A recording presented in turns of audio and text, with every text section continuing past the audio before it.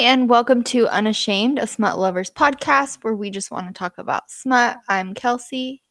And I'm Courtney. And today is our September favorites episode. Yay! Woohoo! As always, these are just our opinions. Don't take it that serious. If we like something, you don't, vice versa. It's not that deep. We will all move on. Yep. You want to start? Well, I gotta be honest. I'm kind of winging it. So I made a list, but these are all the books I read at the very beginning of the month. And then I've been kind of stagnant the last half of the month. So if I get some details wrong, people, and you've read these books and you've loved them because they're all great, like forgive me. That's fair. I think a couple of mine are the same way, where they're like, I read them earlier in the month. Yeah. I don't make a list. I just go through what I've read, and then I'm like, oh, that was good. I didn't make a list. Words are hard. I didn't make a list last month, but I did this month because I was like, oh, these books are really good. I want to make sure that I remember that I liked them. So yeah, my first one is A Not So Meet Cute by Megan Quinn. Have you read it? No, I saw it recommended a bunch, and I just wasn't in the mood for male-female. Yeah, the cover makes it look like it's not that spicy, but it was. It was good. So basically, she gets fired from her job. She worked for her longtime best friend who sucked. Like, I don't know any other way to describe her. She sucked. And in her contract, it was stated that at the end of a certain period of time, she would get a raise and start getting paid what she was worth. So she had built up this empire for her friend, and on the day that she was supposed to get her raise, she got fired so that she wouldn't have to pay her what she was worth. And so she was, supposed to be moving out of her parents' house and all these things, and now she's got fired. She doesn't want to tell anybody because that'd be a straight up I told you so. So she decides that she is going to start walking through the neighborhood next to hers, which is all mansions, and she wants to snag herself a rich husband. That's her big solution to getting fired. And he, on the other hand, has been trying to land this business deal with this guy, but he's kind of cold, and this guy wants someone more personable. And so he tells a lie and says that he's engaged with a pregnant fiance. And so he gets pissed off at himself and decides to go for a walk, and they quite literally bump into each other and end up on the conversation that, like, hey, I'm looking for a rich husband. Hey, I'm looking for a fake pregnant fiance. Let's go eat some chips and guac. And so anyways, they decide to do it, and it's so funny, all the things that they get put through. Yeah, and I don't know, they're just this like crazy eclectic couple, and they're just putting them through the ringer. And I was gonna ask, how did they deal with the whole her not being pregnant? Because I'm assuming she didn't come into this fake relationship knocked up. They just pretended like she was. And like, it's said multiple times, like, listen, like, we both know this is offensive as fuck, but we're in this mess. So and he's cold and he's standoffish, and she's just a hot mess, and it was just so cute. It was a really funny book. There's a second book too. I didn't like it as much as the first one. It's with a different couple, which, just notable mention to that book though. The main character's name in that one is Kelsey. Oh, nice. Right? I finally am a main character. I am always the villain. Like, my name is always used for the bad person, or like the annoying best friend lackey of the bad person. Yeah. Like, always a bitch. There is never a nice Courtney in any book. No. I think I saw like one of those like erotica short romances that had the main character named Courtney, and it was the only one in the series that was boring as shit. Only Yeah, one. Courtney is it. I mean, I love you, but it's not a notable name. No, it's not. Neither is Kelsey. Your name is spelled so uniquely, though. It's so cute. Yeah, it's spelled like the C. All right. So for my first book, it's The Devil's Mark. It's part of the Reckless Dan series by Lark Taylor. It's a male hurt comfort paranormal romance. It's going to be a series of standalones, or it's gonna follow like four brothers in a family. And so Cal, or Calix, he and his three brothers are the sons of Lucifer. So they are high demons, and him and two of his brothers left like a few centuries ago. They left hell and left their dad and their like what they were doing down there, and decided to go up topside to earth because they were sick and tired of, what was going on in hell. They didn't want to be those people anymore.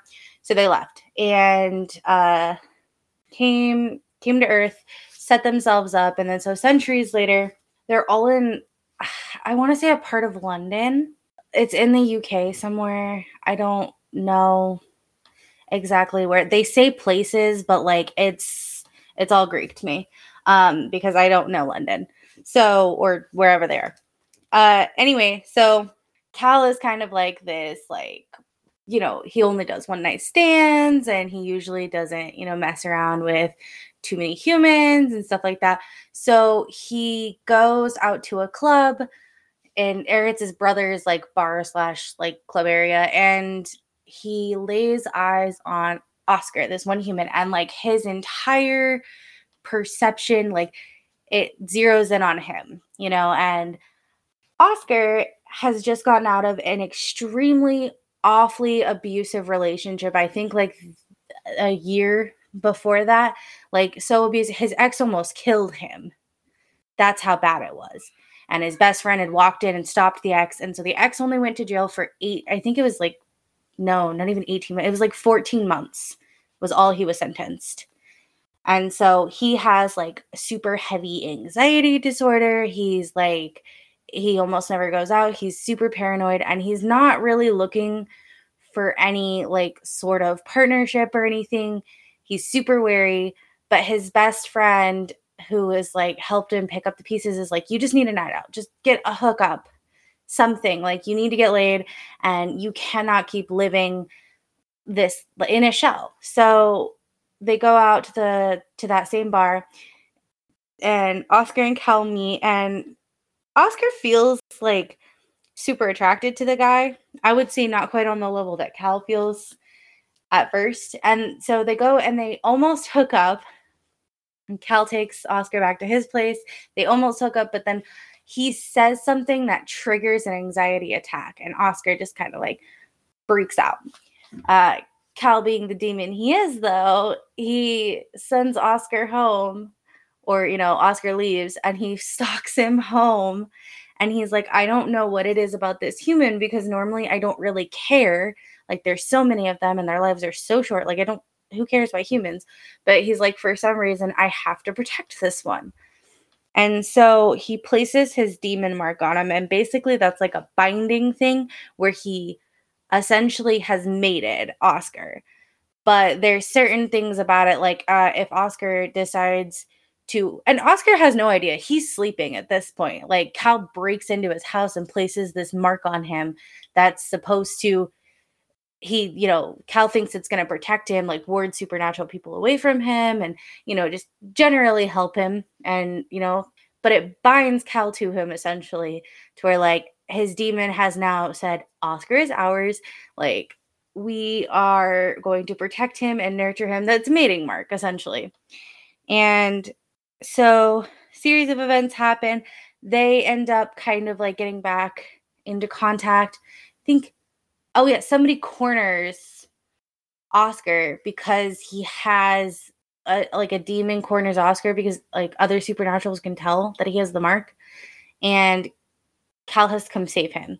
And so then he learns, oh my God, demons, supernaturals, all that shit's real. And, all of the whole life blowing up thing. And so they're while all this is going on, and Oscar and Cal are kind of like starting to form a relationship and, get through the, you know, abuse aspect with Oscar and him, like, to build himself up again. All of that is happening while the three brothers have been summoned back to hell by Lucifer, and they're like, we're not going to go. And so one of the dad's lackeys decides, he says, if you don't, we're going to kill your brother that stayed behind. And you have by like this time to do it. And so they're trying to like figure out a way to get their brother up to earth. And like, oh, it's so good. Like, I'm probably not explaining it the best way, but like this book is so freaking good. And not only that, but it packed so much emotion and steam and like subplot and all of that into this one standalone. And it's a complete standalone for the couple and this particular story like line. So like it really was a complete standalone, and I'm really excited for the next brother. Nice. It sounds good. Sounds like a good paranormal. Okay. My next one is the Wolf Hotel series by K.A. Tucker. Here's the thing. This book created like a visceral reaction in me. Like I don't know if you remember me texting you. I do. You asked freaking the fuck out. Because something happens in book 2 that just I had an actual panic attack about it. It fucked me up. But then like it gets resolved really quick and things are fine. But damn. It fucked me up for a minute. Anyways, so the series is about this girl. She's from a small town and she came from a very, very religious family, and she was engaged to the preacher's son, and they had been saving themselves for marriage, and they were supposed to get married once they graduated college, and they were like almost done with college, I think, when she caught him cheating on her. She caught him having sex with somebody else. And they had been together for years, like since they were children. They had been together with the understanding that they would get married and, all the things. And they had just been, saving themselves for each other. And he decided, it's different for men and I need to have sex, but I want you to save yourself. So I'm just going to go and do this chick. And then he was bringing her home and flaunting her around the church and things like that. So she was kind of the talk of the town that like the preacher's boy, found somebody else and like just told her, well, you need to just wait until he's done sowing his wild oats and blah, blah, blah. Really toxic behavior from the whole town towards her. They didn't think it was his fault. They thought it was her fault, basically. And so she was like, fuck this. I'm going to try to leave and I'm going to try to find a job somewhere else. And so she goes to a job fair and she gets a job in Alaska for this really exclusive resort, really high-end exclusive like seasonal resort in Alaska. And so she goes out there and there's an issue with her job position. So she applied for outdoor. She got the job for outdoor. She gets there. They tell her she's in housekeeping. She's like, no, trust me. Like, you don't want me in housekeeping. I'm much better outdoors. And so there's just issues with that. And then finally, she gets put with as like a liaison for one of the suites. Well, before that happens, actually, she gets really drunk her first night there because she's never done anything before. She was always a good girl. So she gets drunk and this guy finds her about to fall into the water. And she just confesses all of these things. My fiance cheated on me and, would you have sex with me? And like all these things. And then come to find out that he was the owner of the hotels. And so he puts her as his personal assistant and kind of is like really unprofessional. Like gets undressed in front of her and just like eggs her on and tests her constantly. It's just like really, really unprofessional. But he keeps saying like, I'm not going to sleep with the help. I'm not going to sleep with the help. But also is kind of like leading her on at the same time, and then is rude to her out in public. So like he's kind of a dick. And it was just, I don't know, a lot happens, but that's how it all starts out. And eventually, yes, he does end up sleeping with the help. But something happens in book 2 that I was just like, oh my god. Like a real life situation that had you have an anxiety attack, or like this is a messed up dark romance kind of situation? No, like a real life situation. Oh, gotcha. Yeah, those are not fun. Yeah, it was. He led her to believe something that wasn't true because he's a dick, but also it was like her fault. I hate when the main character is naive. She's naive in the beginning. She gets over that as the series goes on, but in the beginning she's very naive, and so she believes something that didn't happen and decides to take her revenge, basically, like, fuck you, you did this, I'll do that. And I was just like, he didn't fucking do it. I know he didn't do it. I know he didn't do it, and you're gonna do it anyways. And like, and she did, and he didn't. And I was like, bitch. Here's my 2 cents on that. If you give me the impression that you have done something and you make it believable enough and do not correct that impression, whatever happens after that is a direct result of you being an asshole and leading me under that impression. Like, God forbid my partner ever came to me and I was under the impression that he was unfaithful or something like that, and he let me believe that, and I took some sort of action after that, that directly falls under his consequence. And it sucks that, whatever happened after transpired, but maybe you should have, I don't know, rectified the situation prior to that.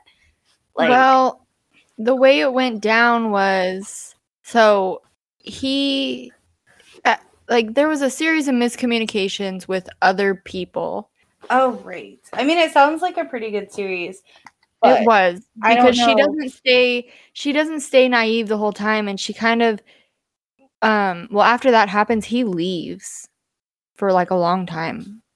And then when he comes back, it's kind of like a will they, won't they thing, And then she gets immersed into his life a little bit, but then something happens and she has to go home. And he's running, multi-billion-dollar company.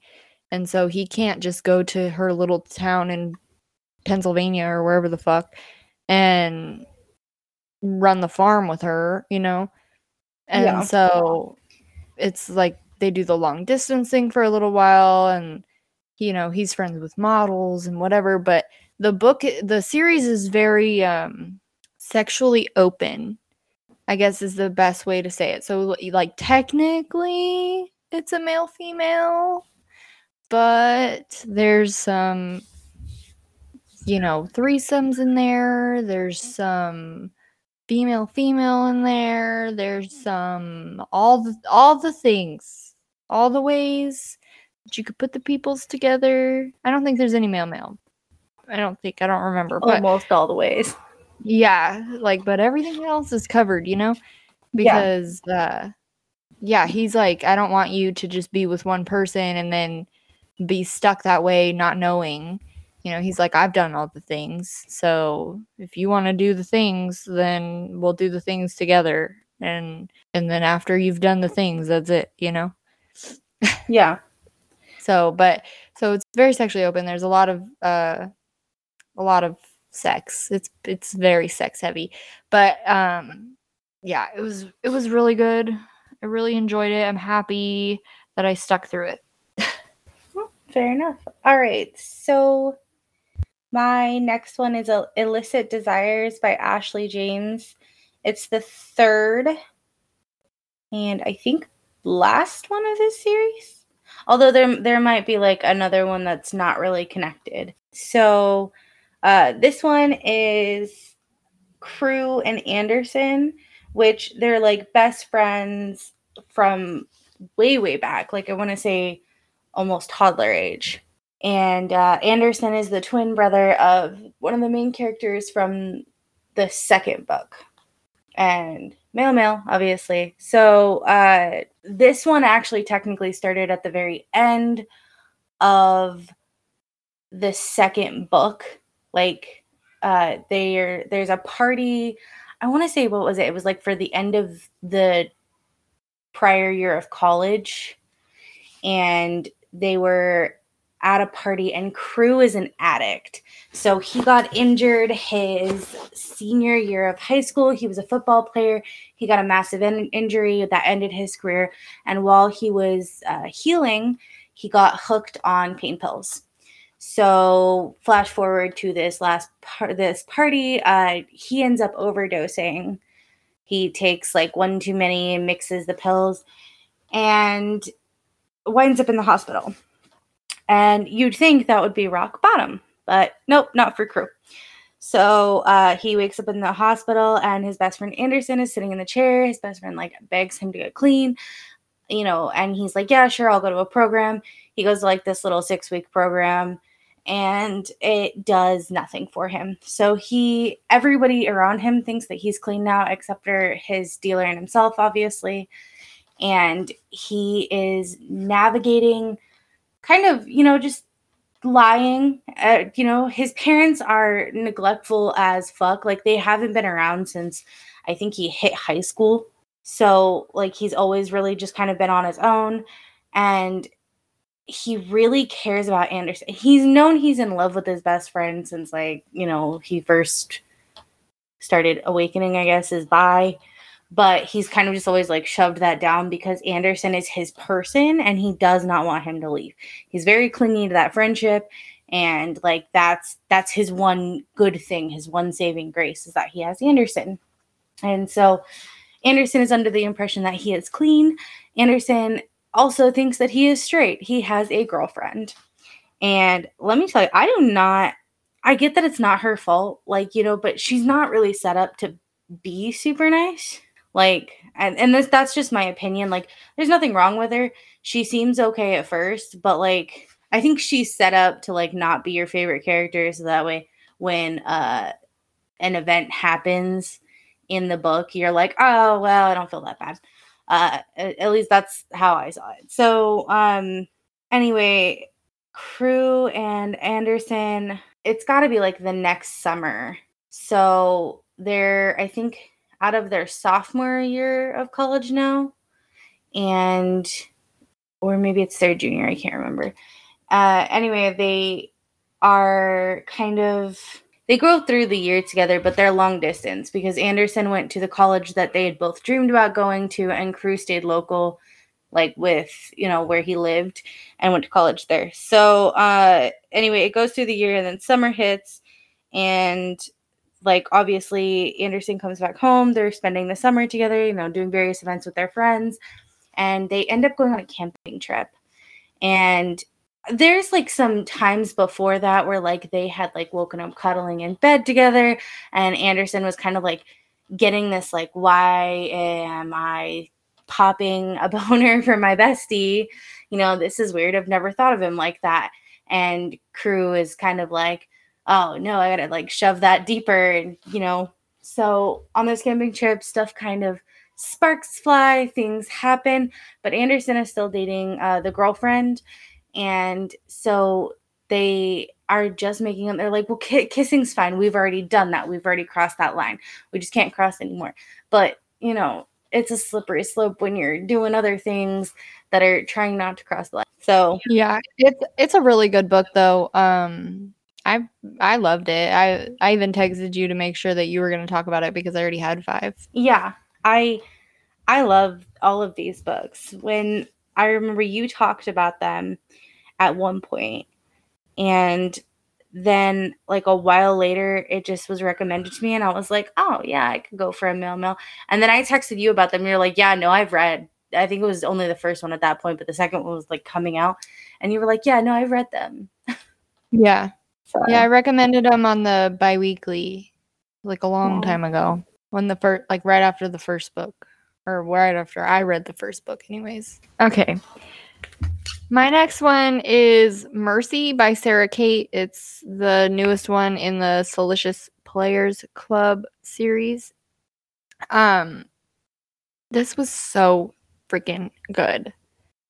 So, if you've read the series, then you know in the first book, it's like an ex-boyfriend's dad book. Well, the ex-boyfriend is the main male character in this book. So it's him and his dad's business partner.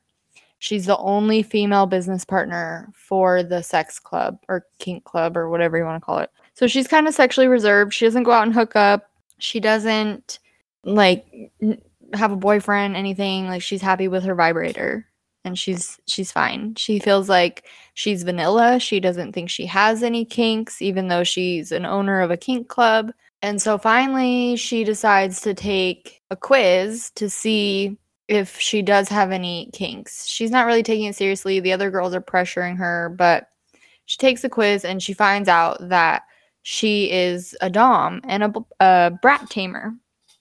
So she's kind of like, whatever, yada yada.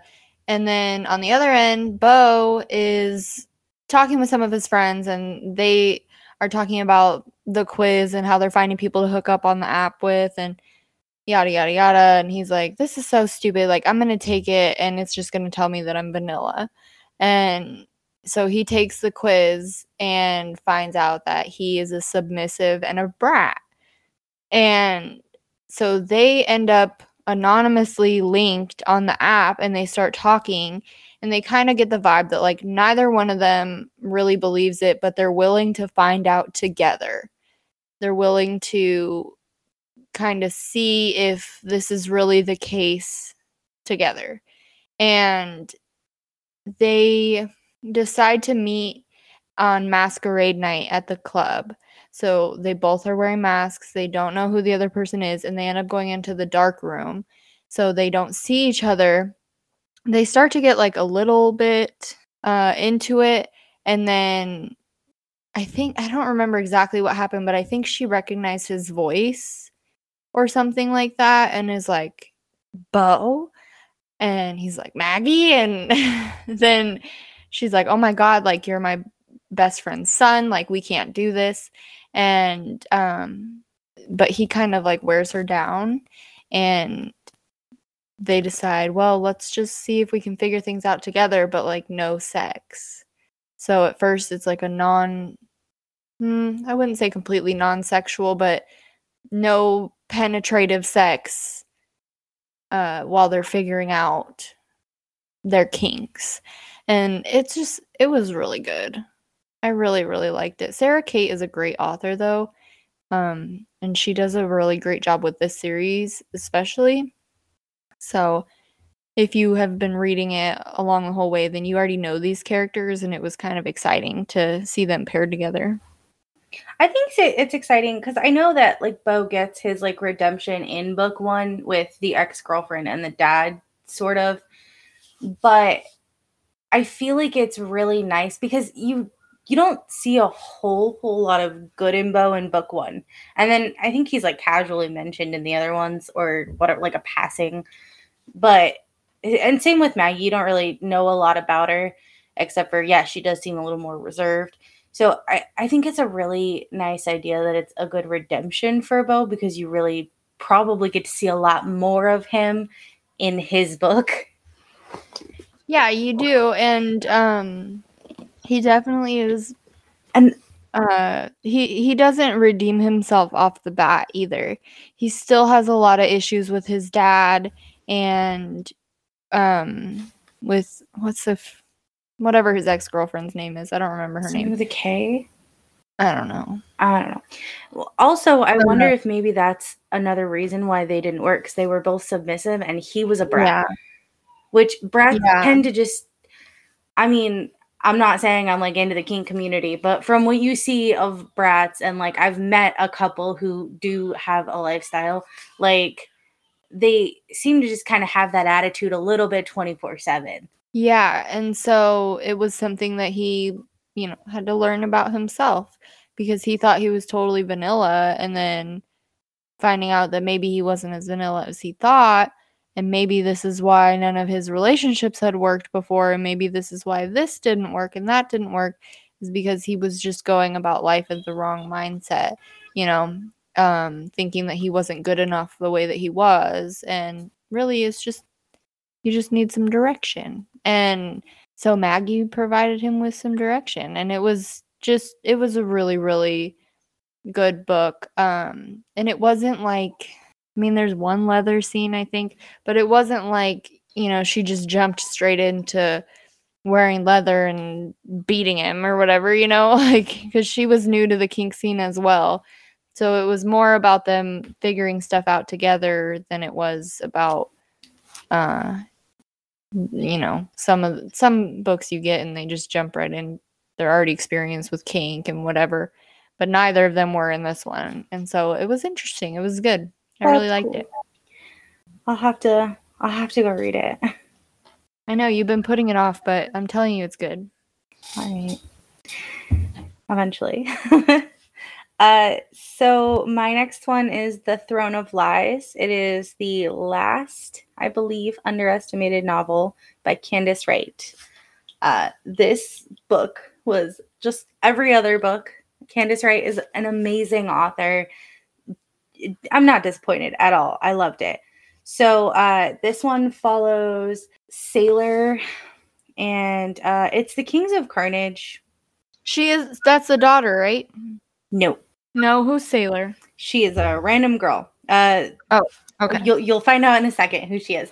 So one of the Kings of Carnage, I know we've talked about these books before, but I'm going to do a little rundown because you kind of have to know about the club in order to understand the dynamic that's about to happen. So in these books, in the Kings of Carnage MC, there's like this team or partnership or whatever of 3 guys.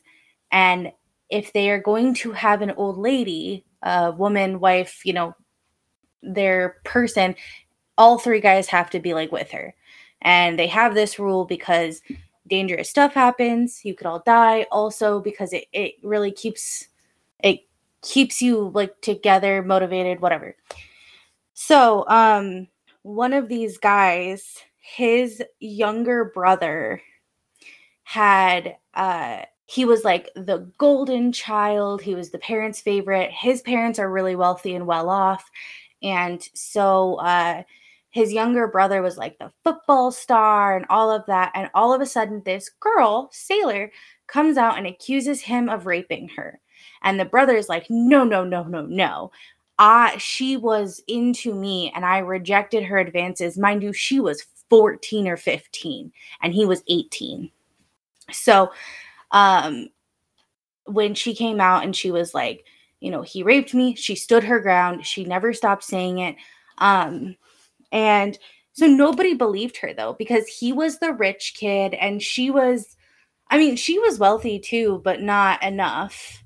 And so eventually the town basically chased her out of town. Like her parents' marriage fell apart. Nobody believed her.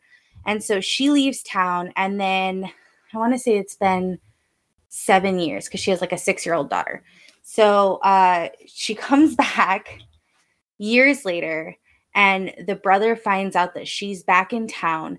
And so he and his 2 partners, who are twin brothers, he's like, I'm going to go scare her into leaving town again, because the brother ended up dying like I think a year after she left. He ended up like wrapping his car around a tree and dying. So he's like, this is the bitch that like probably led my brother to dying, and she was a liar and da da da da. So he goes over there. She opens the door, sees that it's the brother, tries to close it. He kicks the door in with these 2 fucking bikers. Like there's 3 big giant bikers coming into her home. She's terrified. The brother grabs her around the throat and is like yelling. And then all of a sudden, this little girl that looks exactly like the brother comes out. And so he freezes and he's like, oh, fuck. And so Sailor has time. She goes, she grabs a gun and she points it at the bikers and she says, if you don't leave, I will kill you. I have done this once. Like I have had to deal with your family once. I will not do it again. And so he leaves. He's in a state of shock because his 18-year-old brother, even if it was consensual, she was like 14 or 15. Either way, she was underage. And he was an 18-year-old golden boy. And he was like, oh shit, maybe shit really happened. Dude's a fucking mess. I just need to say that like off the bat. He ends up going and like he asks her for a DNA test. She says no because she was like, I don't care whether or not like you, for one, you tried to hurt me. For two, like I don't want your parents anywhere near my daughter because of God forbid they raised you and your brother. So anyway, one of the club presidents ends up like being at a diner with them with the girl and her mom, and he swipes like a glass of little girls, does the DNA test behind the back, and then lets the brother know like, yeah, it's your niece. Oh my God, there is so much going on in this book, by the way. So anyway, the twins are kind of trying to like start a relationship. The uncle is like back and forth with her, back and forth.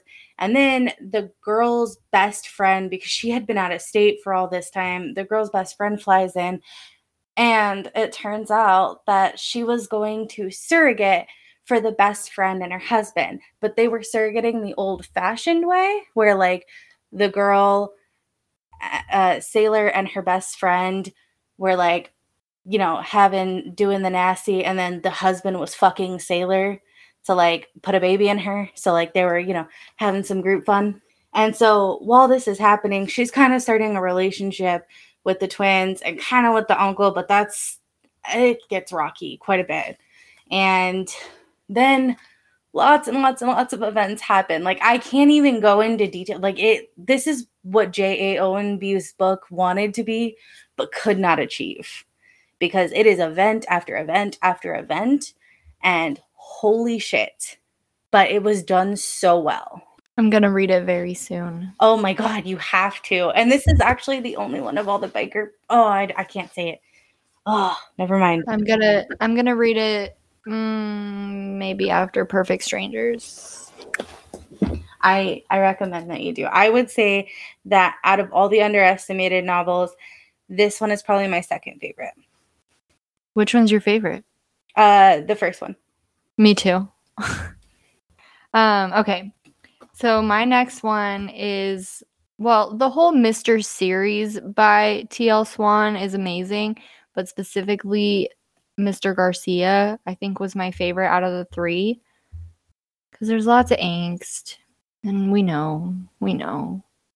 So anyways, so she got a divorce and she went to college in, I don't remember where in the UK. I don't know if they're in London or where they are. They're somewhere in the UK. And she decides to go to college out there. And she's like dirt poor. So she gets a job at a coffee shop and it doesn't really support her. So she still has to live in the dorms. But she doesn't have enough money to live on her own. And the dorm next to her is like always having parties and she can't study, can't sleep. Like it's really just a hard time for her. And so she gets this job opportunity to go, and it's basically like a high class call girl kinda, but not really. So they go out and they model, and then the guys auction and she gets to pick which guy to spend the night with. She doesn't have to have sex with them, but she does have to stay the whole night with them. So anyways, she gets that job. But before that happens, while she's working at the coffee shop, which she's still doing, every day this older man has been coming in and, you know, smiling at her and whatever and buying a coffee, and every day her coffee tastes like shit and he throws it out as soon as he leaves, but he still comes back every day to buy a coffee from her. And so when she is working her first shift for this club, I don't remember what it's called, but she sees the guy that keeps coming in to buy coffee. And so she chooses him, and the guys don't really have a say in it. Like it's the women are the ones that get to make the choice. And he's like, no, I'm not going to spend the night with her, because he's all upset that like she's basically selling herself now when he thought she was just this sweet little barista. And she's like, no, like that's who I choose. And so they go in to spend the night together, and they do end up having sex. And she says, you know, I'm going to quit the job, whatever. But I just have to do like this many more shifts because I need to be able to move out of the dorms. And she's like, I won't have sex with anybody, but I have to do this, you know? And she ends up getting him again. And then like things happen. They form a relationship, but she finds out something that I don't want to spoil anything. I'm like trying to make this as short and sweet as possible and just going over the beginning, because this is one of those books where there were so many plot twists where I was like, what the fuck? She finds out something and he reacts in a horrible way and breaks her heart, and they split up. And then it goes like years in the future where they end up coming in contact with each other again. I don't want to say any more than that because it would be a huge spoiler, because I was like, what the fuck? But it's so fucking good. This whole series is. This is the second T.L. Swan series that I've read, and amazing author. Any books by this author, I'm sure, are fantastic, but this one was super good. I just remember being like so invested when I was reading it. I did read this one. Yeah, we talked about it. I was telling you about this book I read and this happened. You're like, wait. I was like, I know for a fact I've read this book. I just don't remember like when. It was probably a long time ago.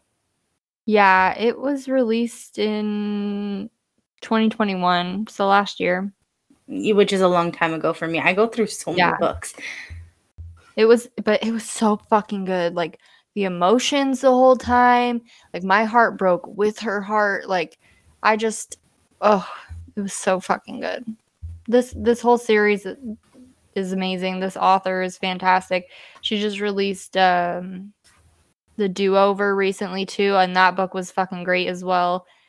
I was having a hard time deciding between Mr. Garcia and The Do-Over because they were both just so good. But I'll just read T.L. Swan. You're sleeping on them if you haven't. Yeah. Okay, so my next one is Seeing Sound. It's part of the Tasting Madness series. This is the only book out. It's book 1, and it's by Albany Walker, who's a pretty good author. So it starts with the main female character, Waylon. She's in an institution, I guess would be the most appropriate way to say it. She's in a mental institution because ever since she was little, she's gotten like these wisps of like thought from 3 voices. Maybe it's 2. But she doesn't like it, they're just like random like parts of thoughts. Like it's not like they're consciously talking to her. They're just kind of like, you know, thoughts about like random things in their lives and stuff like that. And so she doesn't really know what to do about it. And so her parents are supportive, but like she doesn't know, you know, they're not sure if it's like schizophrenia or something like that. Like none of the voices are harmful or bad. It's just literally little wisps. So she gets out like right after, I would assume, like high school is over. She's graduated high school and then she's about to go to college. And so she decides to go to college out of state and away from her parents. And so her parents are like really well off. So they like buy her a house because it doesn't make sense for her to like rent for 4 years. And they get kind of like the special, you know, and the like condition is she has to like take her meds and do her therapy, which she's fine with. But because of the fact that like this is kind of crippled her like social life and stuff like that, because, you know, I would assume the kids around her know of the situation that the ones that she grew up with. So like she didn't have a whole lot of a social life or anything like that or any friends really. And then obviously when she was institutionalized, like that's a stigma. So she comes to this college, she's like doing freshman orientation and she ends up running into this guy. And he is like, he's kind of an asshole about it and, barks at her, and it was a total accident. Like she wasn't paying attention. She bumped into him. So then it turns out that he's the TA for one of her classes. And he's like notorious for like not getting near anybody really and like stuff like that. So the TA also has a brother, and the brother is like kind of the opposite. Like he's a lot more open, he's a lot more sweet, and he kind of like instantly latches onto Waylon. And so like Waylon is really just kind of trying to figure out who she is. And so she, but she's really lonely. So when she kind of starts getting to know Oz, one of the brothers, the younger, more open brother, and the older one is kind of like tagging along, and he's starting to feel things too. So they're both feeling things. And I think they had like this prior knowledge and like decision that because of their past, that they were going to always have someone who was open to both of them, because the older one didn't really feel like he could be emotionally open to a woman. And, because his brother is his first and only priority. And then they also have a best friend who like comes around, who's the same age as the older brother. And he's like the third in their little trio. Anyway, so it starts off pretty rocky between them. There's a lot of misunderstandings. There's a lot of, like things are happening, but the guys quickly become like hooked. Like and she does too. Like they all kind of become like a little codependent on each other. The best friend's kind of left out for most of book one, but I'm going to assume that he will eventually be a part of the relationship because it just kind of seems like that's where it's going. This does end up on a cliffhanger, and also a huge misunderstanding. So it's really good though. It was a lot more like emotional than physical. And I want to say Albany Walker, that's typical. Like, so, I mean, I liked it. I'm excited for book 2. Did we ever find out what the voices were? Like, is this a paranormal? It's sorry, when she meets the brothers, she recognizes it's their voices. And so she's like hearing like wisps of their thoughts. Like not all the time and not like all, but like maybe it's like strong thoughts or whatever. But she's been hearing them since she was a little girl. So like, so it is a paranormal then? Kind of, sort of. I'm assuming, yeah, it's going to be a paranormal thing. But also like there's so little about, like, this story has started so slowly. Like really it's just like introducing the characters and kind of like starting to build that relationship and stuff like that, it's almost like the mind reading aspect is really just kind of pushed to the wayside, other than the fact that she's medicated, she thinks that it's like possibly a mental condition, but then she doesn't understand why it's the guys' voices that she's recognizing, and why she's like, when she's close to them, she can kind of hear like a thought or two. Well, it sounds like it's going to be good. Okay, my last one is Cali Boy by Charlie Meadows. This was so cute. It was a good book. So there's Finn and Oliver. Finn was in an accident. I believe if I remember correctly, his mom died in the accident. So his dad is now a widower, and he gets remarried without even telling Finn that like I don't even think he told Finn that he was seeing somebody, and then shows up with a wife, and his wife has a kid. And so he goes to meet his new stepbrother, and he already has it in his head that he's going to hate this guy. And he meets him, and he just immediately like feels a sense of protection over him. This kid with the big smiles. And are you doing Cali Boy right now? Yeah. Oh my god, I missed the title, and I was like, wait, that's my next one. Oh, well, perfect, because we've been talking for a long time. So anyways, he can't hate this kid. He immediately feels like affection for him and tenderness, and he's just sunshine personified is what the blurb says, and it's very accurate. And then Oliver, he's sunshine because he went through a lot of shit when they were living in California, and he wanted this as a fresh start. Like there's not much that could happen to him now that is going to tear him down because nobody knows what happened to him before, and anyways, they get close, and one thing leads to another. I believe it's a bisexual awakening for Finn, or at least a gay for you for Finn. It is a hurt comfort kind of on both ends because they both had their own issues and they just handled it different ways. Like Oliver, just forced positivity and sunshine and, things are going to be okay now. And Finn was broody and grumpy and really only gave a shit about Oliver. And they immediately got super close. And it was a really cute, really good book. This was adorable, and also the last book on my list too. So, do you have anything to add? No, I loved this story so much, and I actually only got it because you said that you were reading it and you were like, "Oh, it's good," and so I was like, "Oh, well, I'll try it out." So I was in the mood for a grumpy sunshine, and it turned out so much better than I was expecting. Yeah, it was really cute. It was really good. I was scared because sometimes with the stepbrother tropes, it's an enemies to lovers. Like so often with the stepbrothers trope, it's enemies to lovers. And I was kind of nervous that it was going to be that way. I didn't really want that, and I started it, and it wasn't that way. They kind of portrayed in the blurb like it could be, but he just immediately softened up to Oliver and was like, "Okay, you'll be my person now."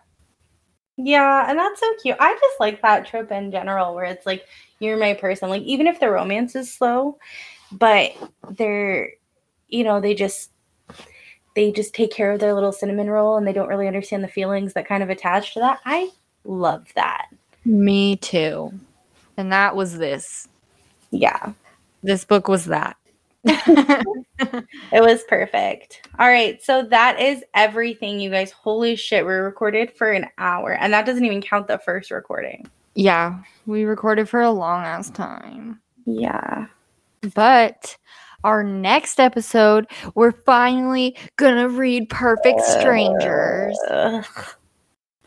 Courtney's just so excited. Yeah.